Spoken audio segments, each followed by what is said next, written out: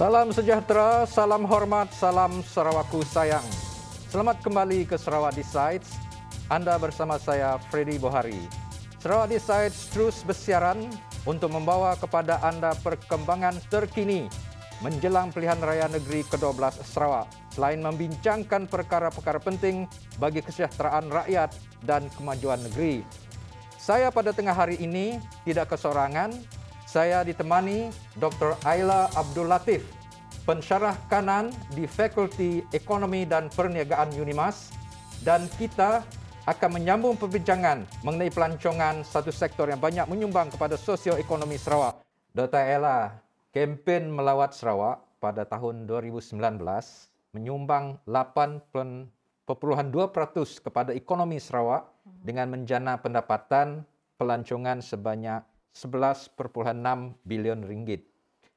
Pada pendapat Dr. Aila, apakah yang menyumbang kepada kepesatan ini dalam sektor pelancongan Sarawak sebelum pandemik ini yang mengganggu ataupun merencatkan perkembangannya? Assalamualaikum warahmatullahi wabarakatuh. Terima kasih Freddy. Kalau kita mengenang kembali pada tahun 2019, kita sebenarnya telah memperhebatkan sektor pelancongan dan perkhidmatan ini bukan sedikit ya. Dan kalau kita imbas, itu adalah satu titik tolak bagi perjalanan sektor pelancongan yang baik, dan kita begitu berbangga melihat bagaimana Sarawak menjadi destinasi pilihan bagi ekonomi ekopelancongan, budaya dan warisan yang mendapat tempat di hati pelancong. Dan kalau kita imbas kembali, jumlah kedatangan pelancong dilihat meningkat sebanyak 5.2% pada tahun 2019 melalui kempen melawat Sarawak, dan ianya menyumbang kepada 8.7% ekonomi Sarawak, menjana pendapatan risit pelancongan sebanyak 11.6 bilion. Dan kalau kita melihat di sini, kejayaan ini sebenarnya adalah disebabkan oleh tumpuan yang kita buat, usaha-usaha dan inisiatif yang dibuat, di mana ianya telah meletakkan Sarawak sebagai di dalam peta pelancongan dunia, Freddy. Ia menerusi pelbagai penganjuran, acara-acara perniagaan dan pesta ikonik.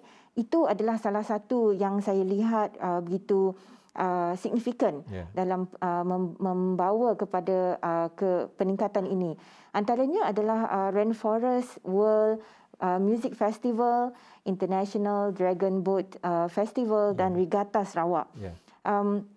Mungkin kalau kita boleh tambahkan lagi, antara yang membantu ke arah peningkatan ini adalah pelbagai kemudahan pelancongan yang telah diperkenalkan dan dibangunkan, misalnya Museum Budaya Borneo Kuching, yang sebenarnya kalau ramai antara kita yang tidak mengetahui bahawa faktanya ialah ianya merupakan yang kedua terbesar di Asia Tenggara dan memelihara tapak dan bangunan warisan seperti kubu, museum, tapak warisan dan arkeologi. Banyak. Dan saya sebagai rakyat Sarawak, kita melihat ini adalah satu yang titik tolak yang harus dipertahankan, yang diteruskan. Dan ianya seolah-olah kita telah bermula dengan begitu baik sekali. Selain itu, kalau kita melihat dari segi pengusaha homestay tempatan misalnya, bukan sedikit ya pendapatan yang telah dijana. Dari segi statistik yang diperolehi, pendapatan melebihi 4.3 juta pada tahun 2019 dengan purata pendapatan isi rumah sebanyak 8,400 sebulan. Bukan sedikit kan? Dan ianya sebenarnya dimanfaatkan oleh 607 pengusaha homestay tempatan. So saya rasa ianya adalah satu impak yang begitu meluas. Dia bukannya diperolehi oleh setengah pihak sahaja, dan sekaligus kita mampu mengembangkan dan mengetengahkan dengan pelbagai aktiviti dan acara-acara yang dibuat ini. Kita telah membawa lebih ramai talent, lebih ramai anak-anak tempatan yang berbakat besar dalam berbagai bidang kesenian, berjaya memenangi berbagai anugerah di peringkat antarabangsa. Dan dengan pengiktirafan seperti ini, ianya menjadi satu tarikan semakin ramai pelancong yang memilih untuk melihat sendiri apa mereka yang ada. Tahu, kan? Ya, betul. Baik. kita tahu selepas pandemik melanda seluruh dunia lah. Jadi kita di sini kita mengalaminya pada Mac 2020. Betul. Dan sektor pelancongan telah menjadi sektor yang paling teruk terjejas sebab dia menuntut ataupun memerlukan manusia. Tetapi manusia dihalang bergerak, duduk di rumah dan dia seperti dalam koma. Jadi pada pengamatan Dr. Ayla, dalam tempoh itu, macam manakah ataupun apakah yang telah membantu penggiat pelancongan ini ataupun pemain sektor pelancongan ini untuk terus dapat hidup ataupun terus melakukan kelangsungan hidup supaya mereka terus dapat menjana pendapatan dalam tempoh itulah. Dr. Ayla. Ya, menarik untuk kita kenang kembali ya, sejak tahun 2020 pada Mac itu kita telah dikejutkan dengan pandemik yang baru meletus sebenarnya di negara kita, dan ianya memang benar kerana apabila kita terjejas tidak boleh melibatkan pengangkutan dan pintu negara ditutup. Ianya sangat-sangat menjejaskan aktiviti harian dan pergerakan individu yang terlibat dalam keadaan sosioekonomi secara langsung dan tidak langsung. Ianya mempengaruhi aktiviti masyarakat tempatan. Namun di pihak domestik kita cuba untuk meminimumkan kesan yang berlaku. Begitu banyak inisiatif-inisiatif yang cuba dibuat selain daripada sesi libat urus pada pemain industri yang berkaitan. Kita juga cuba melihat bagaimana sekiranya inisiatif dibuat dari segi diskaun destinasi pelancongan secara domestik ataupun secara lokal, diskaun package pelancongan keluarga, di mana penyemarakan industri itu dibuat secara mungkin lebih berskala kecil. Ianya akan membantu sekurang-kurangnya, ianya tidak mati begitu sahaja. Dan kita selagi boleh kita akan menggunakan inisiatif-inisiatif yang selamat untuk setiap pihak walaupun dalam keadaan pandemik.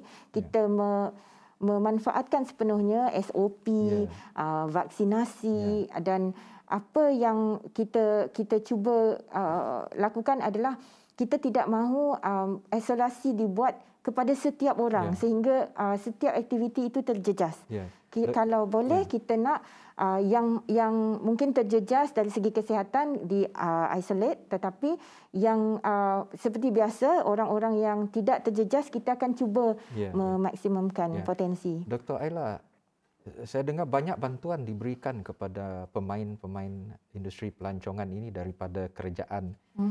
Dan selain itu juga ada apa yang kita panggil hotel kuarantin. Pada pendapat Dr. Ayla, perkara ini memang sewajarnya ataupun harus ada bantuan yang selanjutnya untuk mereka supaya mereka keluar daripada kekangan disebabkan oleh pandemik ini. Okey.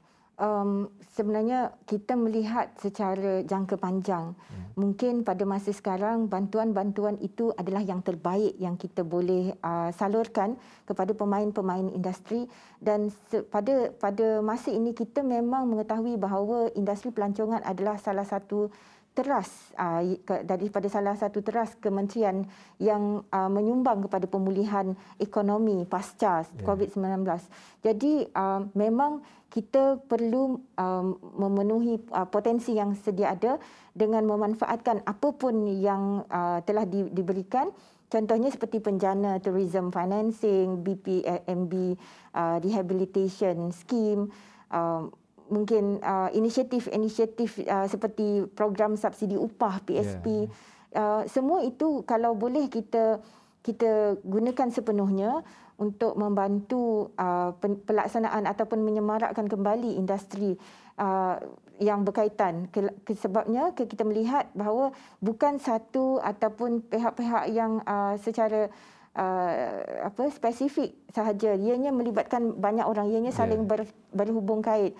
Kalau sektor penginapan seperti yang hotel, seperti yang Freddy katakan tadi, hotel, pengangkutan, agensi pelancongan, makanan dan minuman, aset warisan seni budaya, pengurusan acara, semuanya sebenarnya terlibat secara langsung. Kalau kita melihat kuarantin hotel, ianya sebenarnya bukan melibatkan hotel semata-mata. Pengurusan acara yang biasanya diletakkan di hotel ataupun pelancong-pelancong yang kita menjadi tarikan kepada pelancong-pelancong, semuanya adalah terjejas. Jadi saya rasa kuarantin itu adalah satu yang wajar dan ianya boleh kita mungkin permudahkan dan kita jadikan lebih sistematik dengan adanya apps, tracking apps dan sebagainya untuk menjadikan urusan lebih mudah dan kita hidup dan berurus niaga dengan lebih sistematik. Dr. Ayla, ekonomi digital ternyata sesuatu yang telah menonjol dalam tempoh pandemik ini.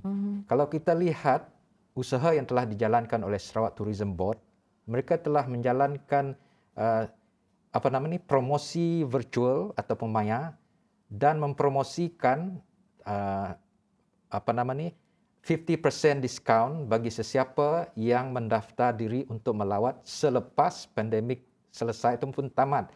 Dan ini adalah satu usaha yang amat baik, termasuk hari itu pun juga kita melihat Rainforest World Music Festival, dia mengadakan secara online.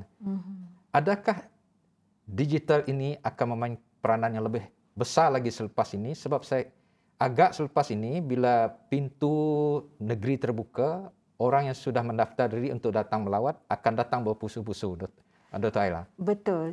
Ia adalah salah satu promosi yang kita kata in advance, akan menarik perhatian dan kerana sebenarnya kalau kita melihat secara positif, kita sebenarnya optimis segala usaha yang kita rangka dan kita jalankan pada masa sekarang, ia adalah untuk bukan pada kemanfaat yang kita akan perolehi pada masa sekarang, tetapi ianya mudah-mudahan akan diraih pada masa yang akan datang, sedikit masa lagi dengan harapan.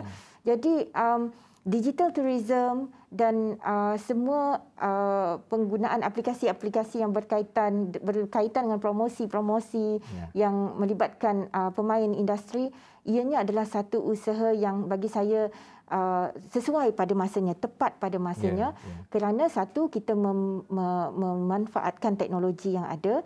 Setiap orang berada di rumah, orang lain semua lebih tertumpu pada phone dan teknologi. Di sana kita mendapatkan maklumat dan sebagainya. Ini masanya kita mengumpul maklumat yang ada. Jadi pada masa akan datang, berdasarkan maklumat yang kita ada sekarang, kita akan bergerak pada pelancongan-pelancongan yang seterusnya. Jadi jika Kerajaan Negeri Sarawak dan juga agensi-agensi yang berkaitan dengan pelancongan ataupun pengurusan acara mengambil masa ini sebagai satu masa untuk kita bersiap sedia dan menarik pelancong untuk datang pada masa yang akan datang, ianya adalah satu yang kita sebenarnya tidak duduk kosong saja, kan? Baik, Dr. Ayla. Maka itu kita berharap penggiat atau pengusaha pelancongan sudah bersiap sedia seperti apa yang YB Miros sebut pagi tadi. Siapkan betul-betul bila orang datang, semua happy untuk datang ke negeri kita, negeri Sarawak. Dan kita harap semuanya akan berjalan lancar selepas persiapan yang telah disediakan oleh agensi-agensi pelancongan dan lembaga pelancongan negeri. Baik, kita berehat sebentar dan kita akan kembali selepas ini. Penonton terus bersama Sarawak Decides.